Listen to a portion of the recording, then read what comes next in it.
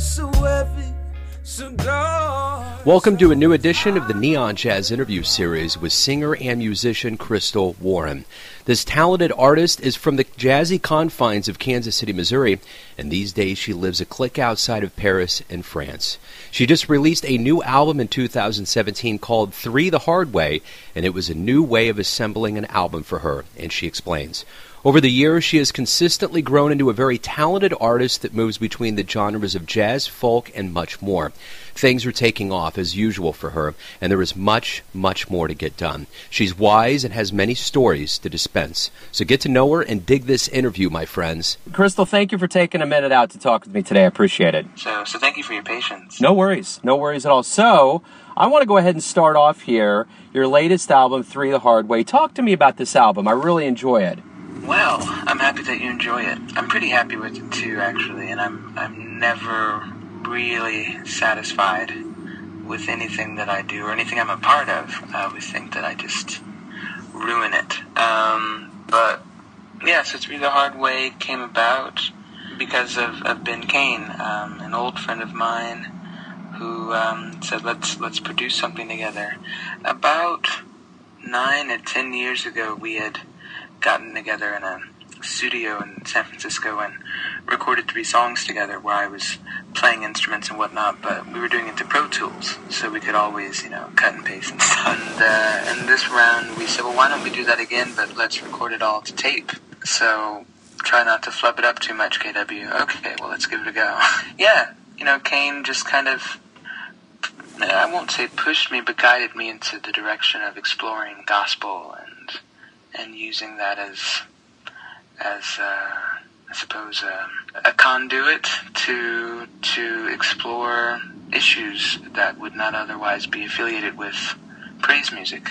And we just took it from there. I hope that I answered the question. You did. I tend to babble. Okay. No, you're good. No, I like it. So you grew up in Kansas, correct? I grew up in Kansas City, Missouri. Okay. I had seen allusions to both, and I hadn't seen an official bio that said one way or another. So Kansas City, Missouri, and you're in Paris these days. Just outside of it, yes. So talk to me about your upbringing. How did you get so interested in music, and how did that take off for you? I've always just really dug music. Whatever was playing, I didn't really have the snobby sensibility that I have now. At that time, my mother playing Anita Baker or Will Downing, and then the next minute I'm asking my Aunt Mamie if she'll buy me the soundtrack to Disney's Beauty and the Beast. I just I always liked music. I didn't think that I was going to end up working in music for a living. That thought really came by surprise when I found myself in that position. When did it start? I mean, you're obviously proficient with multiple instruments, your voice. When did everything start? What was the first instrument, and how did that progress for you? I guess it started while I was still in KC. I bought a guitar when I was around 16 or 17 and didn't really make anything sound good, or I wasn't able to really create any chords in a sequence until maybe I was 18 or 19. But while I was getting my head around, playing an instrument, I was doing jazz gigs around KC. So I guess that's really where it started as far as playing professionally. I was performing with Greg Richter, David Bassie, Solomon Dorsey over at the New Point Grill, just off of Southwest Trafficway, I believe. And then would occasionally pick up gigs with Mark Lowry and a lot of the usual suspects in the jazz community in KC. So that was kind of moonlighting at that time as a singer-songwriter, going back home and taking a stab at writing. How influential, we're coming from a jazz perspective here with Neon Jazz. How influential has jazz been in your development as a musician? Highly influential. I think that, in fact, I know that a lot of what I compose directly stems from the lessons that I was taught on the bandstand.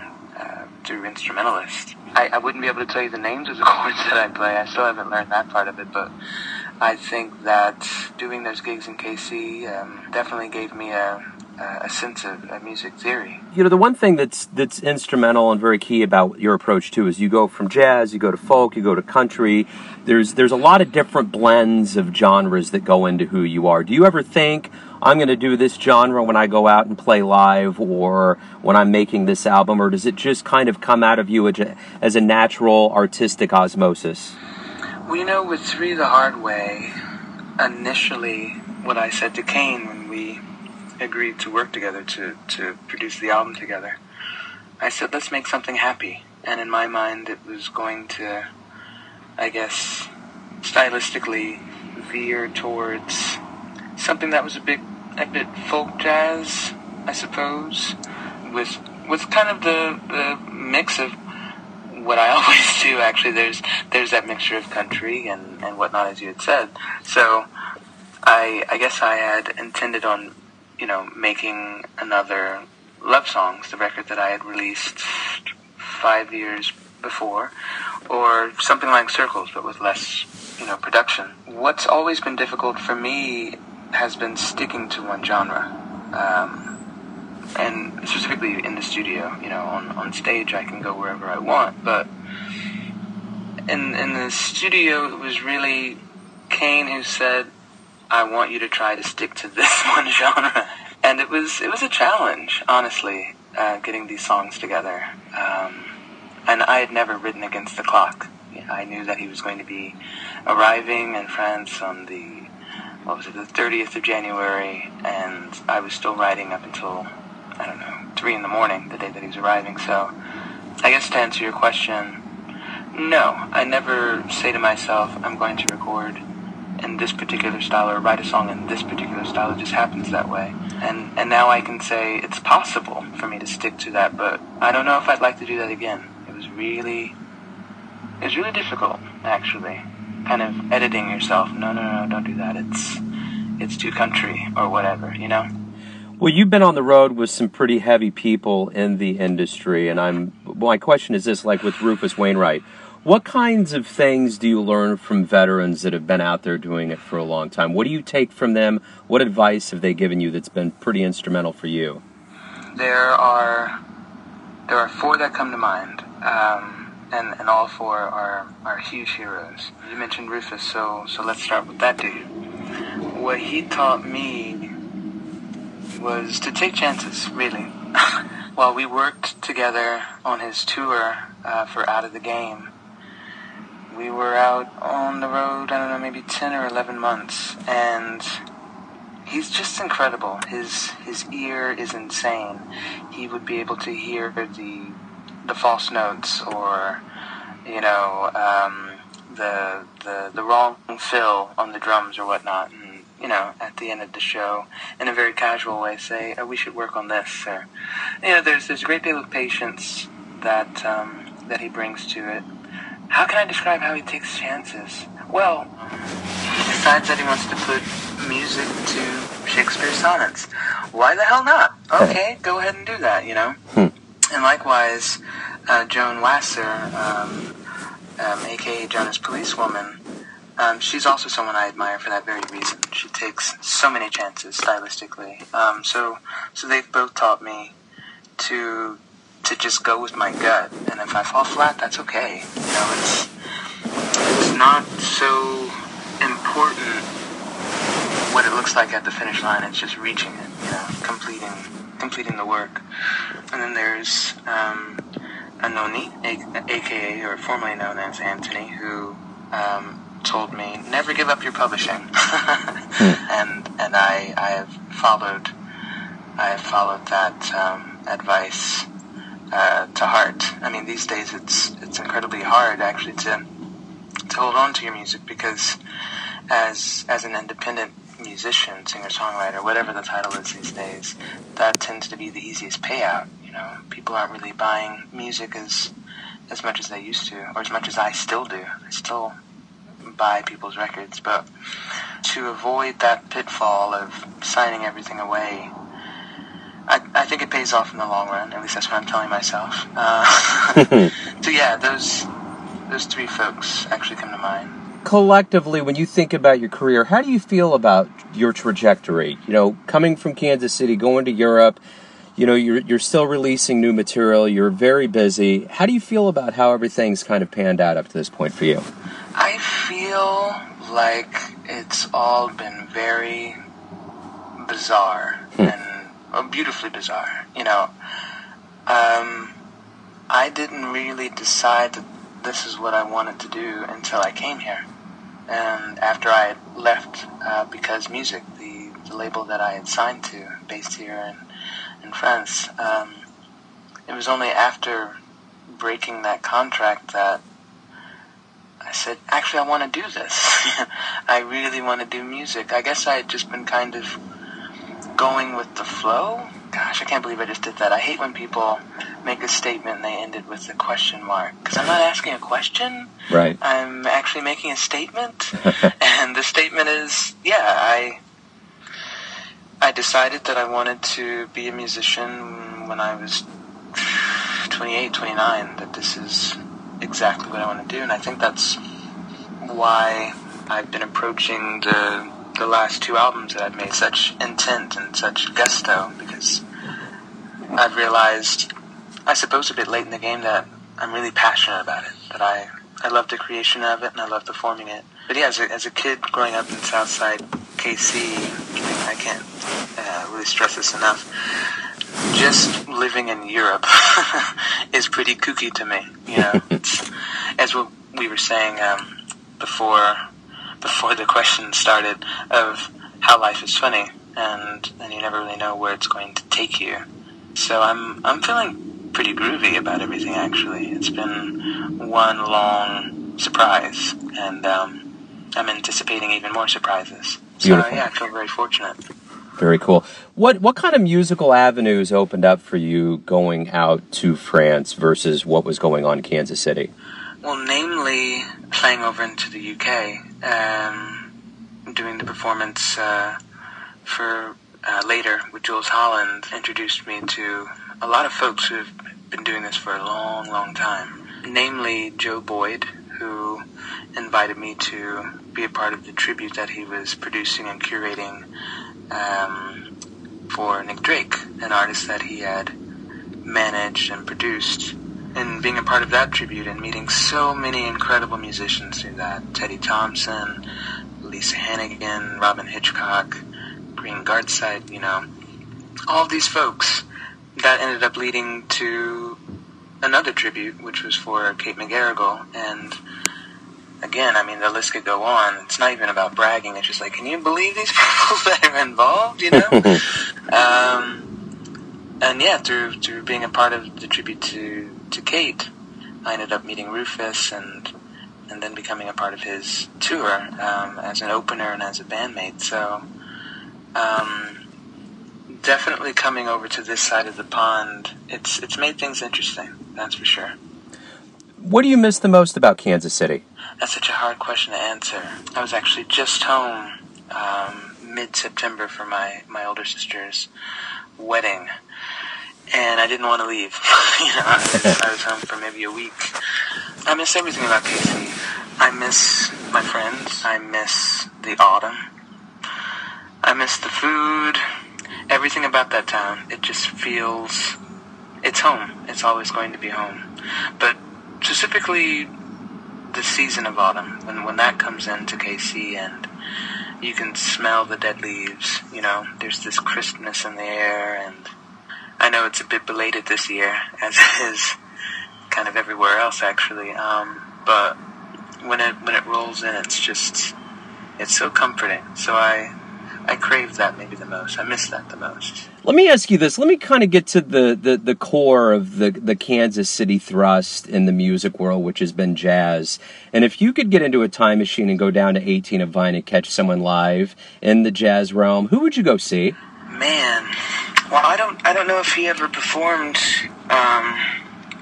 off of Vine or not, but I recently saw the documentary on Lee Morgan and was was just blown away. But I had heard a song here and there, had never really explored his music, and over the past 3 days I've just been listening nonstop to him.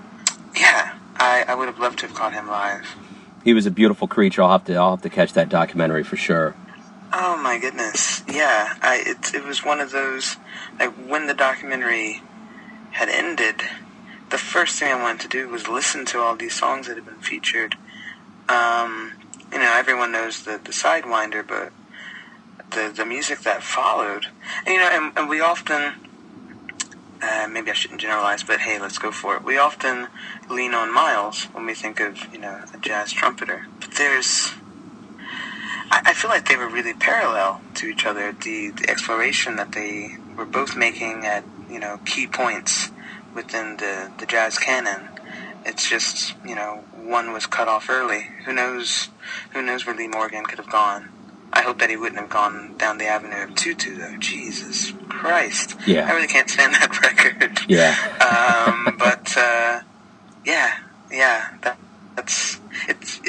It would have been something, I think. The footage of him playing, just wow. Some true storytelling going on. They always say that about people like John Coltrane, because it was cut off too soon for him, where he would have gone, because he was such an innovator, and he was so spiritual. I mean, what came out of his horn was just oozing with 100% soul. Led by a beautiful brain and a theology that was blooming around the time that he did actually pass. In fact, I was fortunate enough to interview Terry Gibbs, the Vibes player, and he's 91 now, and he talked about how Alice fell in love with them, and they were on tour, and she was real shy.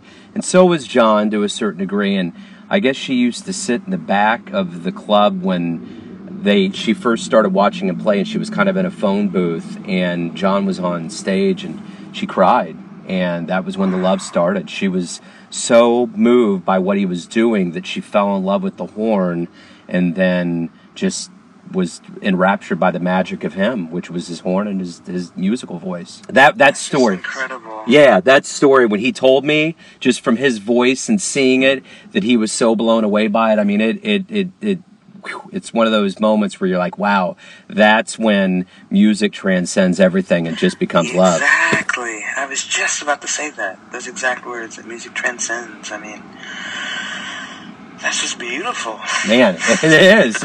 It's a great love story, It's perhaps one of the best I've ever heard. So, I always usually ask in the context of jazz, but I'm going to broaden this a little bit. I always ask, why do you love jazz? But I'm going to ask you, why do you love music? What does music do for you as a person that helps you so much live your life? Wow. I don't know if I can articulate why I love music so much. I love where it takes me. Whether it's me on stage creating it, or it's me sitting in front of the stereo. It transports me. If you could humor me, maybe I could explain that split. So while I'm on stage and my eyes are closed and I'm lost in the music and I'm singing, I feel weightless. I feel free, just completely free. And it's addictive, really. I mean, it's like those who can't face the day unless they've, had yoga or they've meditated. They've gone somewhere else. They've released their body in some way. That's how I feel when I'm singing, when I'm up there playing, and it's just the best. It's the best feeling. I mean, who can really say that they feel free at any given point of the day? So, yeah, for those 2 hours or so that I'm performing, that's the feeling I have. It's freedom. And then when I'm listening to it, wow, yeah, I'm transported. I'm inspired. I'm opened up. Something has just cracked me open, and that's an addictive feeling as well. Because so often music is saying what we don't know how to say, or it's allowing us to feel what maybe we don't want to feel, you know. So there's something deeply therapeutic about it. So I'm going to piggyback off of this a little bit and ask you this question. This is my final question. It's probably going to be the hardest one, but everyone has a perception of you. You know, I have a perception of who you are. Your family does, your friends, business associates, everybody else that gets involved with your live or recorded music. But I want to know your dog. Sorry. No, it's cool. Yeah. I love the impromptu. Sorry. It's jazz. No, I was saying that everyone has a perception of you. Your family, your friends, your fans, your business associates. But when you wake up and you face the day, who are you? Who do you think you are? You're right, that is the hardest question. Who do I think I am? I think that, wow, well, I'm me. I guess you, but that's, yeah. I'm me, but you want to know who that me is. When I wake up in the morning, I'm Vanessa's other half. I'd like to think her better half, but she would probably say other half. I'm Serge and Augie. Well, Serge and Augie are my two cats. I'm their human that needs to feed them or scrape out their poo. I'm quiet me, quiet, introspective me who, you know, puts on a record and, yeah, who just has their kind of private moment, if that makes any sense at all. That's a really hard question. Yeah. But I guess that's a description of what I do. You know what, actually, Joe? I think why this is such a hard question to answer is because I don't really know who I am. I think what you think, what my family thinks, what the critics think, and what the supporters think, there's a little bit of truth in all of those, you know, perspectives and perceptions. Yeah, I'm a conglomeration of all of that. Cool. That's my final answer. I like it. That's a great final answer. The beauty of that is it's so subjective, but it all funnels into that perceptive view of who you are, you know, when you peel back all the layers. So, Krystle, thank you for taking some time out to speak with me. It was a real honor. It was a pleasure. Oh, thank you again for your patience and just taking out the time to yak a bit and for asking some really, like, hit my noggin against the wall questions. You know, really thought-provoking. I appreciate that. Thanks for listening and tuning in to yet another Neon Jazz interview, where we give you a bit of insight into the finest players in Paris, New York, Kansas City, and spots all over the world, giving fans all that jazz and all that great music. And thanks to Krystle for her wisdom, her time, and her music. If you want to hear more interviews, go to Famous Interviews with Joe Domino on the iTunes Store. Visit neonjazz at youtube.com. And for everything Neon Jazz, go to the neonjazz.blogspot.com. Until next time, enjoy the music, my friends.